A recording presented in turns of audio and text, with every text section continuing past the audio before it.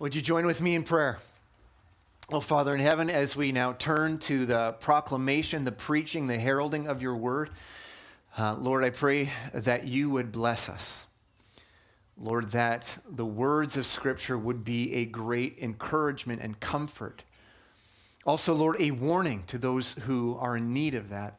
But Lord, I pray that you would open our eyes up to the glories of your Son, the finished work of the Lord Jesus Christ, that we would rest in them, and that you would be glorified for this good news.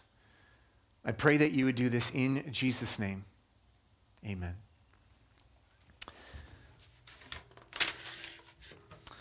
All right, so if you have your Bibles, I'm going to ask you to open them up to 2 Chronicles chapter 2. 2 Chronicles chapter 2. Now, Jordan reopened up our travel through the history of Israel last week. At the beginning now, he took us to our travels there, and we find ourselves at the beginning of the reign of Solomon. Solomon, the son of David. And what we savored last week together was that there was a king on the throne over God's people who, at least at first, treasured being a wise ruler of God's people more than he treasured treasure. What a sweet gift of God to his people. A king for his people whose greatest desire is that God's people would have a wise king. That his desire is that his people would be ruled wisely. Now, we need to ask ourselves the question, why did God give them such a gift? Why did God providentially and by his Holy Spirit, why did he make sure that the first son of David would be a man who greatly desired a wise rule for God's people? Was it because they were an unwise people? That they were perhaps more unwise than the rest of the nations, and so they needed wisdom more than most people did? Perhaps it was a punishment for them. This reign. You know, if God loved them a lot, if they were great, then they would not have needed a king. God wouldn't have given them a king. This was a consequence for being unwise, maybe. Now I'm going to put a king over you, Israel, you unwise people. Now, perhaps, though, it was maybe God gave them this king because they were wise. They were the wisest of all wise people, and God said, you know what wise people need as a reward? I'm going to give them a wise king. Maybe it was because they were holy and they loved the Lord more than most people did. That's maybe why he's giving them this gift of a wise king. So all of those questions, all of those answers to the question you need to know are false. And the answer to that question comes from a foreign king, a good friend of Solomon's late father David, Hiram King of Tyre. So if you have your Bibles, turn to 2 Chronicles chapter 2, and we're going to find in here the first point, and that is this: it is because the Lord loves his people that he anoints for them a wise king. 2 Chronicles chapter 2, we're going to read the whole chapter here. Now, Solomon purposed to build a temple for the name of the Lord, a royal palace for himself. And Solomon assigned 70,000 men to bear burdens and 80,000 to quarry in the hill country and 3,600 to oversee them. And Solomon sent word to Hiram the king of Tyre, as you dealt with my father and sent him cedar to build himself a house to dwell in, so deal with me. Behold, I am about to build a house for the name of the Lord my God and dedicate it to him for the burning of incense of sweet spices before him, and for the regular arrangement of the showbread, and for burnt offerings morning and evening on the Sabbaths and the new moons and the appointed feasts of the Lord our God as ordained forever for Israel. The house that I am to build will be great, for our God is greater than all gods. But who is able to build him a house? Since heaven, even highest heaven, cannot contain him. Who am I to build a house for him except as a place to make offerings before him? So now send me a man skilled to work in gold, silver, bronze, and iron, and in purple, crimson, and blue fabrics, trained also in engraving, to be with the skilled workers who are with me in Judah and Jerusalem, whom David my father provided. Send me also cedar, cypress, and algum timber from Lebanon, for I know that your servants know how to cut timber in Lebanon. And my servants will be with your servants. Prepare timber for me in abundance, for the house that I am to build will be great and wonderful. I will give for your servants, the woodmen who cut timber, 20,000 cores of crushed wheat, 20,000 cores of barley, 20,000 baths of wine, and 20,000 baths of oil. Then Hiram, the king of Tyre, answered in a letter that he sent to Solomon, because the Lord loves his people, he has made you king over them.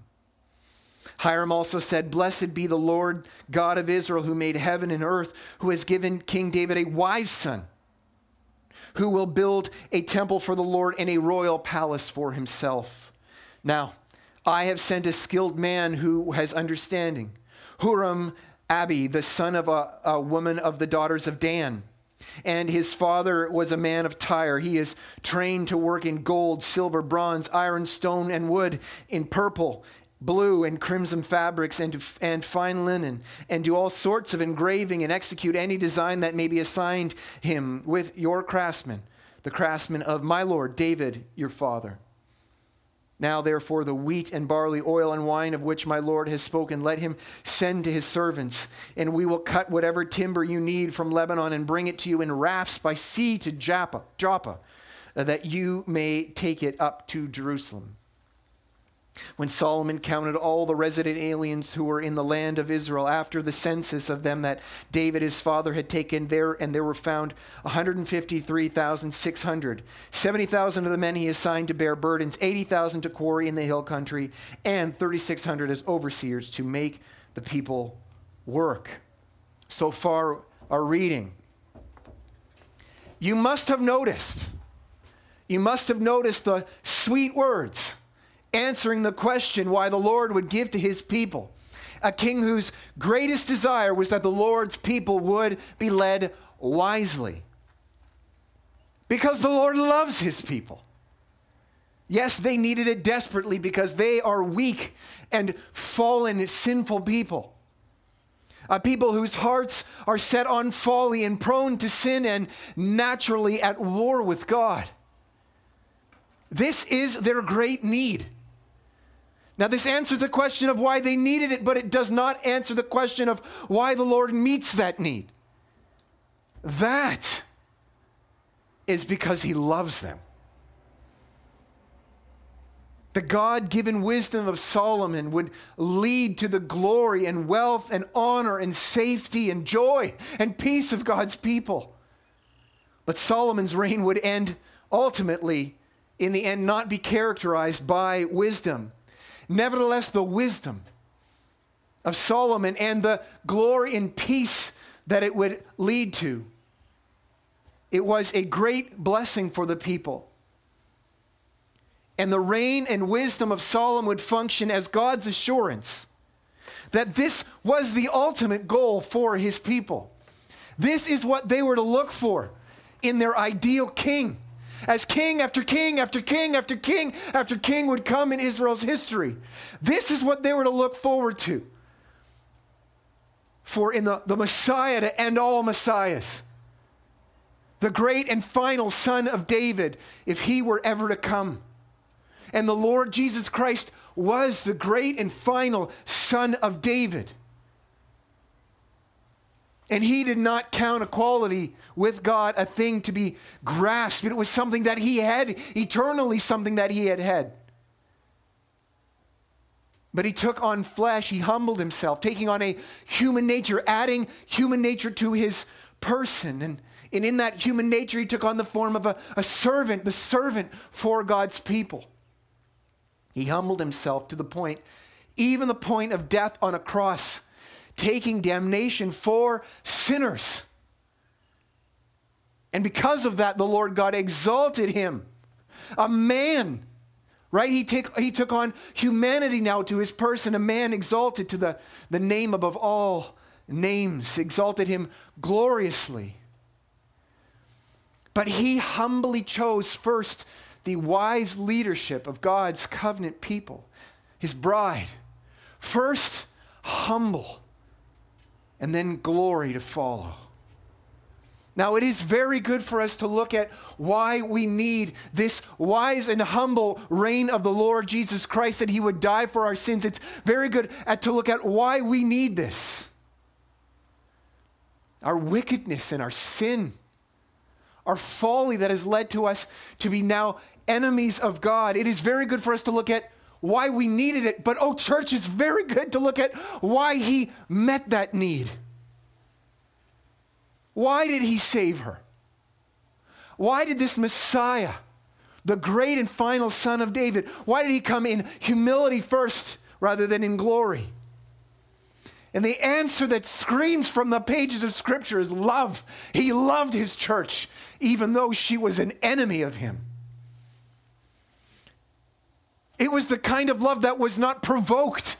It was the kind of love that wasn't prompted. God's wrath is always provoked if it is ever to come, but his love is never provoked or prompted. This is the kind of love that brought Solomon to the throne in wisdom, and which would ultimately bring Christ to the throne over the people of God. Not because those blessed by Solomon or Jesus' reign were the most wise, so that they prompted God to give them a wise king whose reign would lead to great joy and peace. Because those under Solomon and the Lord Jesus' headship were not more wise than other people. It wasn't their love for God, because God showed his love for us, that while we were sinners, he loved us first. This is highlighted by the Lord Jesus Christ. Why did God send his Son to be the Messiah? And why the Messiahship, the kind of reign that God chose for him?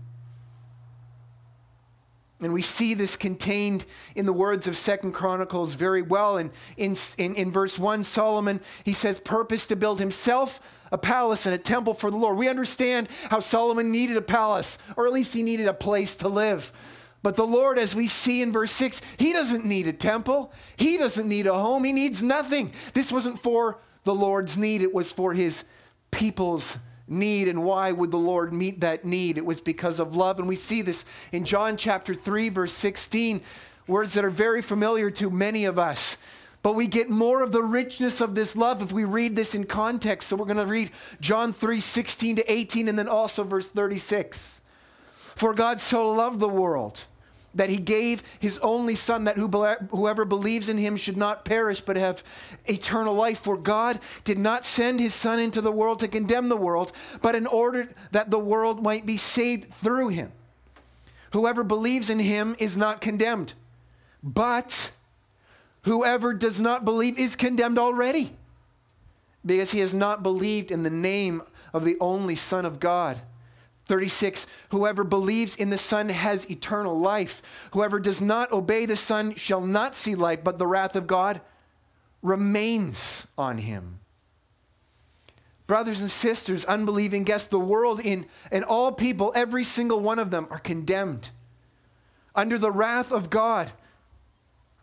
So then why would a holy God send a king who puts a wise reign for his people that results in blessing and honor and glory and peace and life for them? Why would he send such a king? Because he loves them. And nothing about them makes him love them. He has simply set his affection upon them.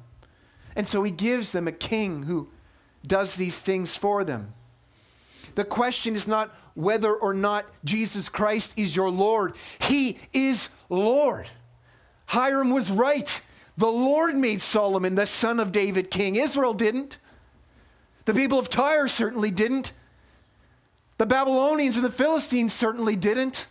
And the people of Canada don't make Christ Lord. He is Lord. The question is whether he is Lord for your blessing or for your condemnation.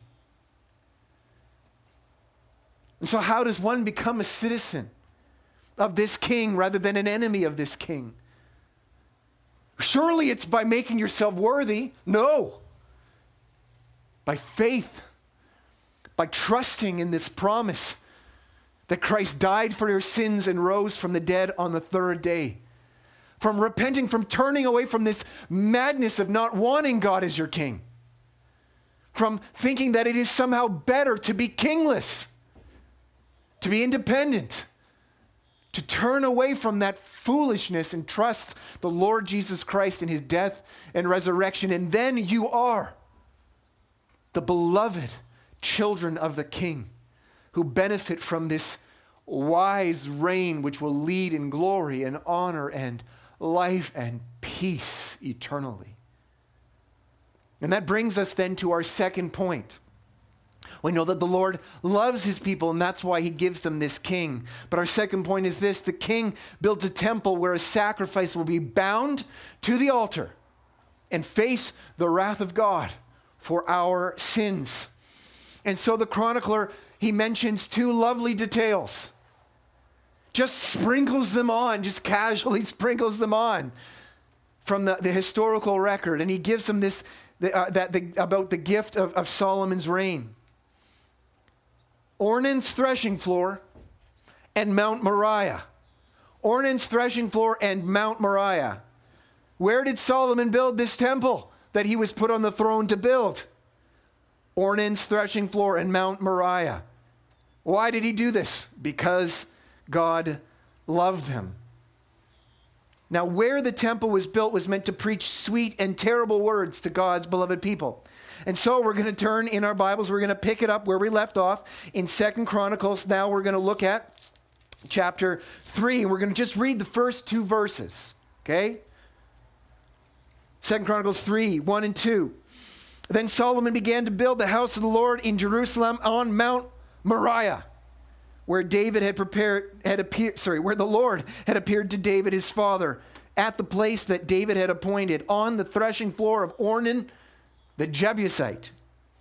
Now, as we walked through 1 Chronicles, we read the terrifying event where God focused his judgment on his people, on whether David, their Messiah, would be obedient when tested or not, and David failed. And a great and terrible judgment fell from the Lord on his people that day.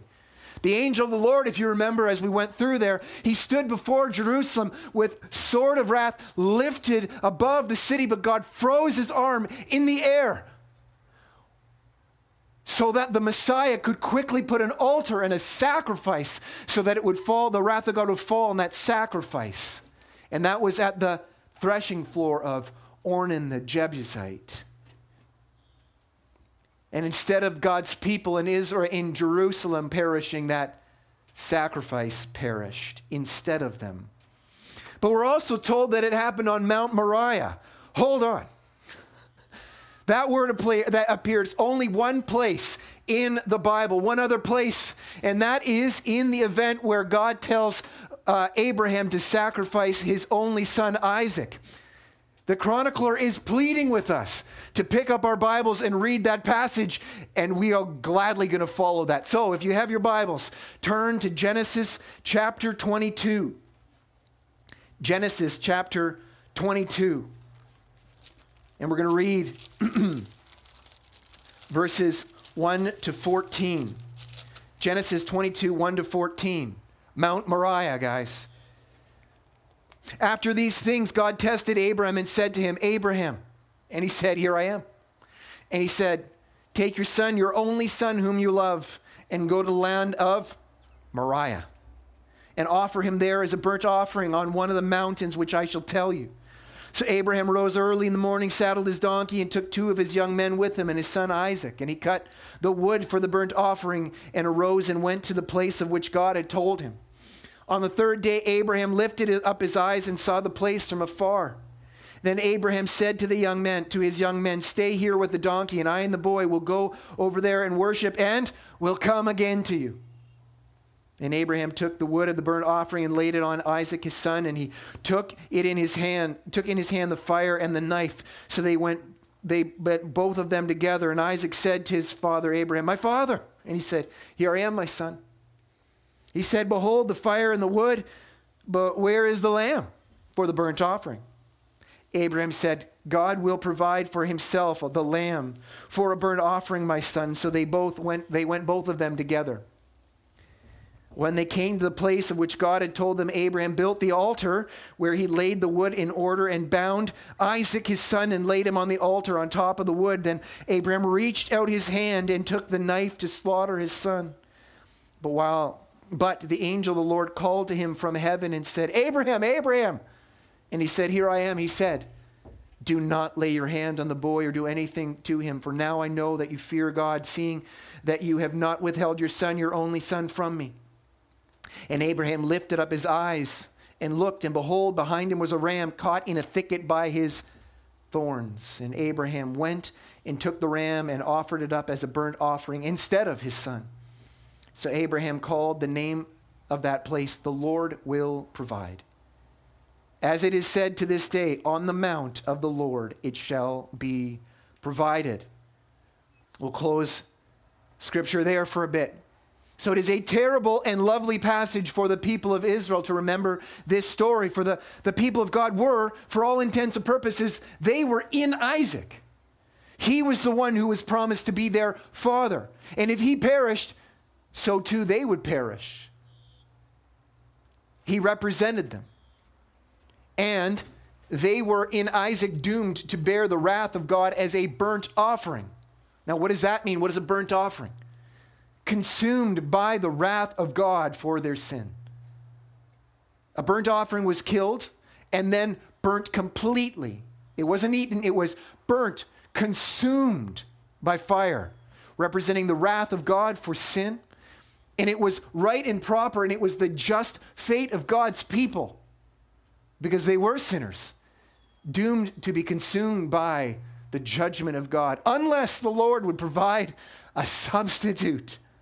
So I want you to notice from that passage, to remember from that passage, that Abram was confident that Isaac would come down from that mountain alive. Notice that the Lord, that he told Isaac, that the Lord would provide a sacrifice.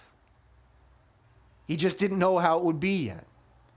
Notice also that Isaac was bound to the altar, fixed to the altar, so he would not pull himself off. Notice also how the Lord, while the arm of Abraham holding the knife was in the air, how he postponed that sacrifice until a substitute could be put in place, fixed to the altar as a substitute. Just like the sacrifice that David made on the threshing floor of Ornan.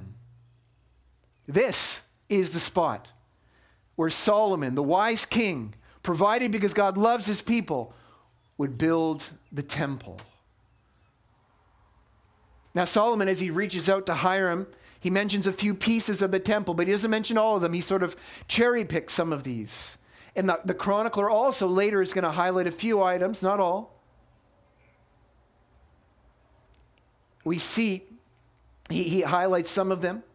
He highlights the altar, where the burnt offerings were to constantly be made. He highlights this altar. Animals were going to be bound and killed and then consumed by fire as substitutes provided by the Lord for the sin of his people. Now, this altar had horns on the corners of it. The purpose of the horns was anchors to bind the animal before it was sacrificed, so that the animal would not excuse itself. The animal would not change its mind. I got to get off of this altar.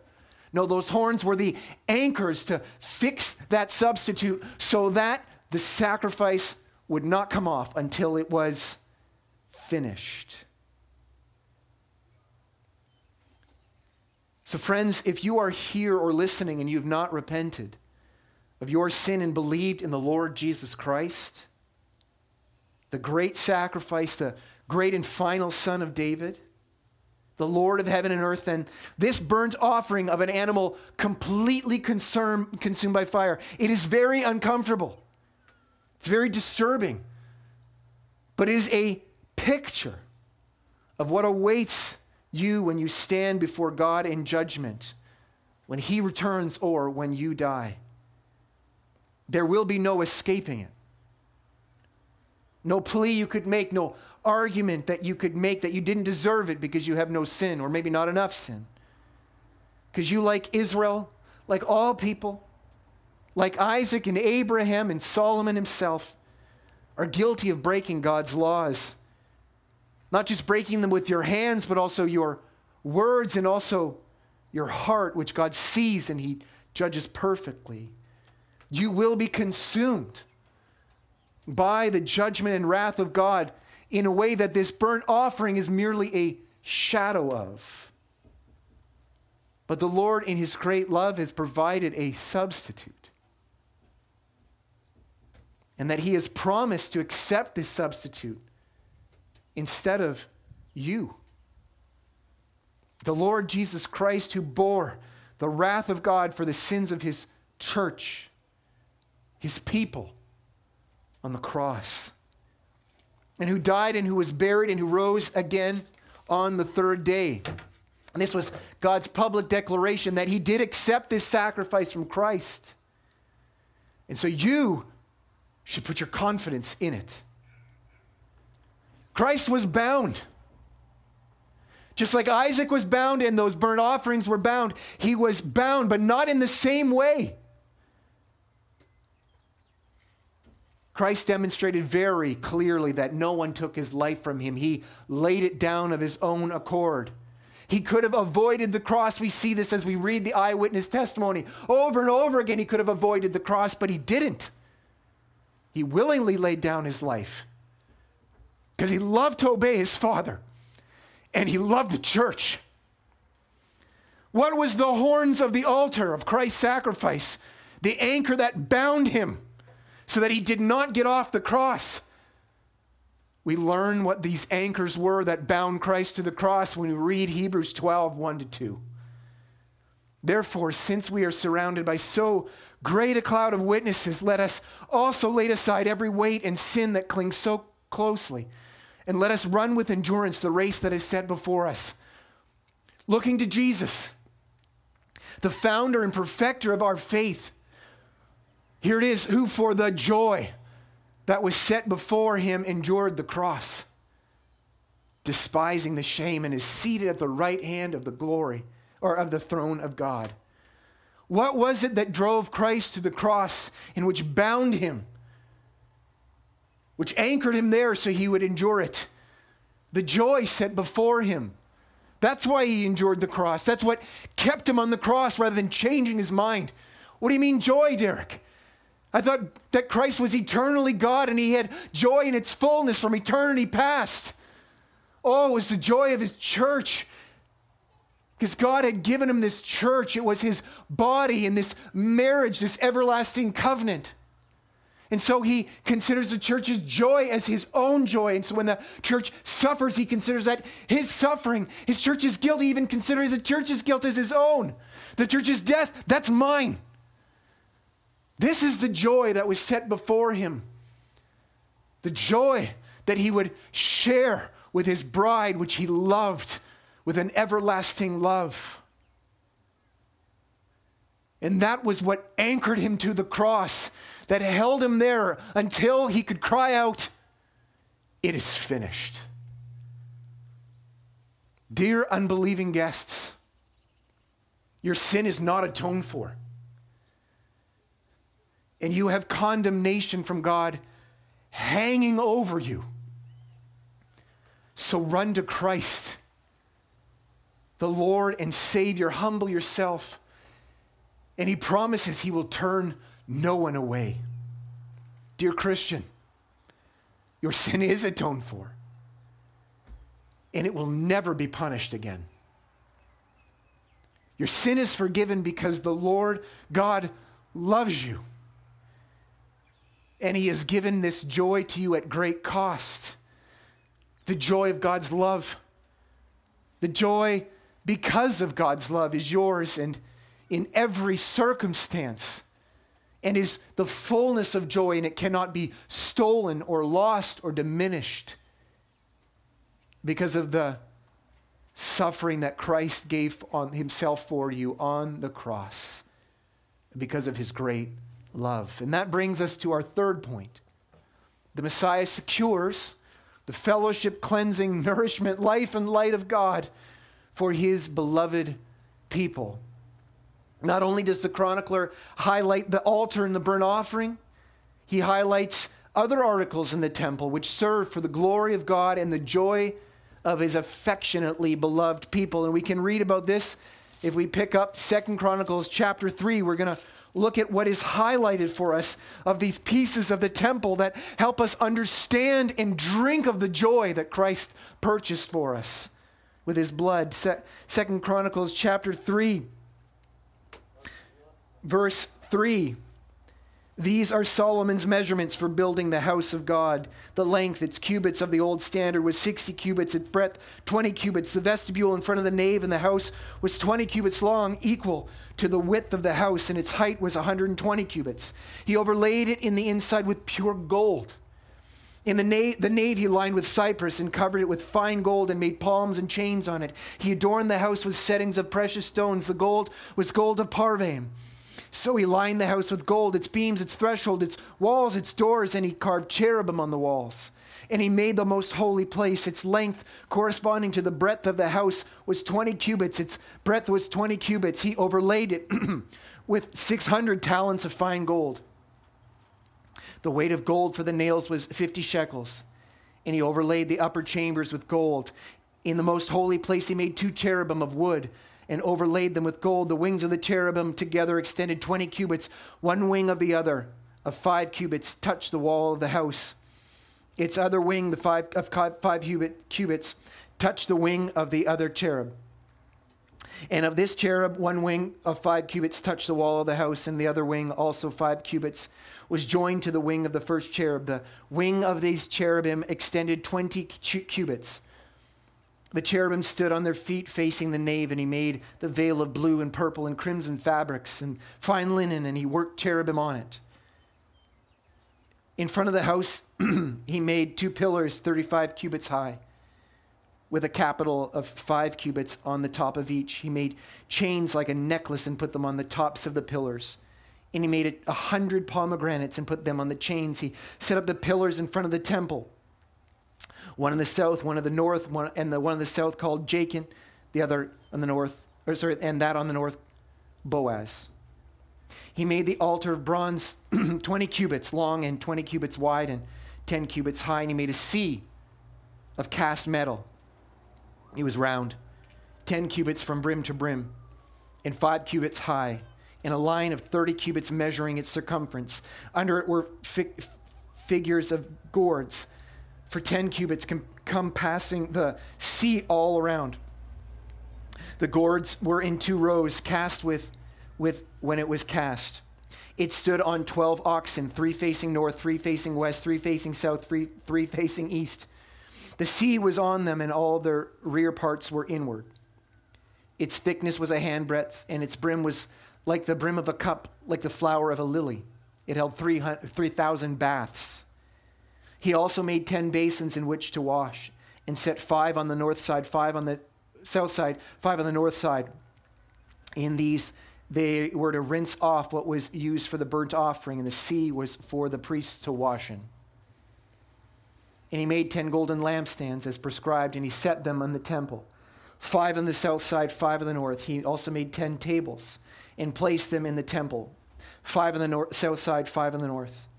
He made 100 basins of gold. He made the courts of the priests and the great courts and the doors of the courts and overlaid their doors with bronze. And he set the sea in the southeast corner of the house. Hiram also made the pots, the shovels, the basins. So Hiram finished the work that he did for King Solomon on the house of God. On the house of God, the 2 pillars, the bowls, and the 2 capitals on the top of the pillars, and the 2 lattice works to cover the 2 bowls of the capitals that were on top of the pillars, and the 400 pomegranates for the 2 lattice works, 2 rows of pomegranates for each lattice work to cover the 2 bowls of the capitals that were on the pillars. And he made the stands also, and the basins on the stands, and the one sea, and the 12 oxen underneath it, the pots, the shovels, the forks, and all the equipment for these Huram-Abi made of burnished bronze for King Solomon for the house of the Lord. In the plain of the Jordan, the king cast them in the clay ground between Succoth and Zereda. Solomon made all these things in great quantities, for the weight of the bronze was not sought. So Solomon made all the vessels that were in the house of God, the golden altar, the tables for the bread of presence, the lampstands and their lamps of pure gold to burn before the inner sanctuary, as prescribed, the flowers, the lamps, the tongues of purest gold, the snuffers, basins, dishes for incense, and fire pans of pure gold, and the sockets of the temple. For the inner doors of the most holy place, for the doors on the nave of the temple were of gold. We'll end our reading there. We're drawing our attention to a few of these things that were in the temple. The first is the table of the showbread that I want to draw our attention to. They said bread, which was to be fresh every week, a visible promise that the purpose of the temple and of the sacrifice was fellowship with God. Not merely legal forgiveness, not less than legal forgiveness, but more than that, to enjoy fellowship with the Lord, to enjoy a restored relationship with the God who loved them enough to make sure that their sins were atoned for. Also, in connection with this was the altar of incense, to flow a sweet aroma rising up from the temple to the Lord God. It represented the prayers that the Lord accepted this, that it was not something that disgusted the Lord. It wasn't merely something that the Lord simply accepted as acceptable, but something that was pleasing to him. He loved what the temple represented. He loved the fellowship with his people, and we're going to spend some time drinking of that joy next week as we look at what this says about prayer. So brothers and sisters, do not neglect that sweet joy provided by the Lord, by the sacrifice of Christ. Not merely forgiveness, but knowing God as Father, fellowship with him, in his presence for joy rather than judgment, enjoying the seat at the table of God which rightly belongs to Christ.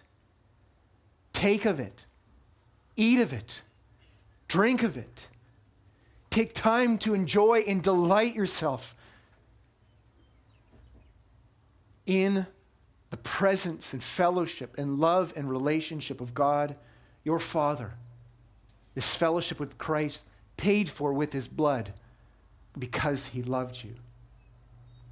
The sea in the wash basins, you have this huge sea of metal. It's also highlighted. Here you can see the significance of washing.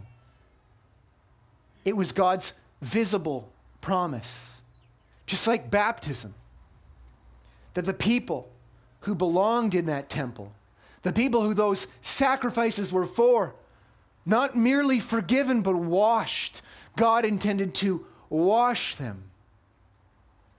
This is a visible promise of the cleansing, the sanctifying work of God.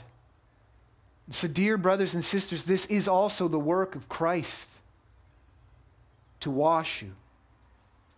Yes, to forgive you, but also to wash you, to transform you bit by bit into holiness, until the day when you meet him face to face, and that work will be complete. You will be transformed in the twinkling of an eye, made holy, not just positionally, not just declared holy and treated that way by God, but actually holy, free from all sin. And this is not something you do to earn God's love and favor. It is a gift. Holiness, this washing itself, even that is a gift. And we tend to think of this as a way to pay God back. But it is not. This is a gift, holiness and washing that God provided for you in the blood of Christ. It's a gift. Holiness is better than sin, not just that it is morally better, but it is better in every way. Freed from an enemy who wants to rob you of your joy. And Christ paid for this with his blood.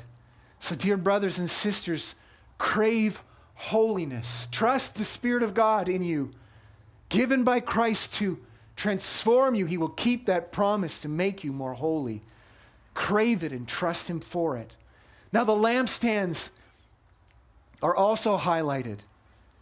and they represent the light of God's presence shining in the darkness. Did you notice how shiny everything was in the temple? Gold and gold and gold and gold and gold. And if it wasn't gold, it was burnished bronze. Very shiny things. But what do you need to have these things be shiny? You couldn't plug them in. They didn't glow on their own account. They need the light of God's presence to be shed abroad on them. And this is the purpose of the lampstands, to demonstrate the presence of God, to shine the light that reflected off of these things. I'm sure it was blinding. So not only were these things that represented the gifts of God's presence with them, the table, the altar, the cherubim, all these things represent the sweetness of God's affection and love for his people. But without the light of the lampstands, you couldn't enjoy them. You couldn't know them. You couldn't see them. You couldn't delight in them. And so he shines this bright light so that the relationship with God that the temple was meant to demonstrate, that was purchased by the Lord Jesus, could not only be there, but also known and enjoyed. And brothers and sisters, Christ is the light of the world. What these lampstands did in part, Christ does in fullness. And as Brother Cal read in Romans, Christ Jesus, in Christ Jesus, the love of God has been poured out into our hearts. Those words, you can maybe remember some of that older English language, that it was the love of Christ was shed abroad in our hearts. This idea that it fills our hearts, every nook and cranny, in the same way that the light of the lampstands shone the light and presence of God on all the different articles of the temple, showing the love of God for his people. So it is with the light of Christ, the light of the world. To see and enjoy. The Holy Spirit is given by Christ, sent by Christ and the Father into the hearts of those purchased by the Lord Jesus' blood, so that they would know and enjoy the gifts that Christ, the new temple, has purchased for them. And this is why Paul will pray over and over again in his letters. I pray that the eyes of your heart would be open further, that the light of Christ would open up your eyes to see what is yours in Christ. That you would grow in your knowledge of the love and affection of God, that it can't be measured, but at least your eyes are more and more and more open to grasp the fullness of the gift that Christ, the temple, and now his body, the church is his body, which is also now the temple where his presence and his love and holiness is known. Opening up blind eyes. This is what the Spirit does by the Word of God.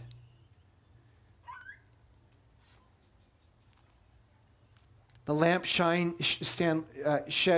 light abroad, and so does the Word of Christ through the Holy Spirit in the hearts of believers and also in the church. He, the head, the temple, and his church, the body, now the great temple of God.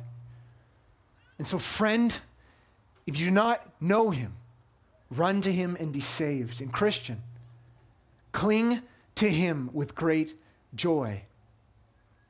Why did God provide for his people a king who would reign in wisdom for their joy? To quote Hiram, King of Tyre, it is because the Lord loves his people. Church, let's pray. Father in heaven, we rejoice that instead of sending us the king that we deserve, the one who would come first in glory to consume us with your glory and your judgment for our sins, you first sent us the one who would wisely reign in love for us to satisfy the judgment and wrath for our sins, Lord, to be that burnt offering for us. And we are grateful, Lord, that it was for the joy set before him that he endured that cross. that he willingly laid down his life for his church, his beloved, his body, whose joy he considered his own joy because of that eternal covenant. And Lord, I pray that we would delight in that joy and in that love. And Lord, I pray that your Spirit would further and further open our eyes the way that the lampstands did in the temple to illumine these gifts of your love and affection. I pray, Lord, that we would love you because you loved us first, and Lord, that in our love that we would obey you, trusting you that you have made us holy and leaning on you for that holiness. Lord, I pray for those who are here who are not yet yours. Shed light on the fact that their sin is not atoned for, that they would run to Christ and be saved. We pray that you do these things in Jesus' name. Amen. Let's respond to the preaching of the word by worshiping the Lord in song.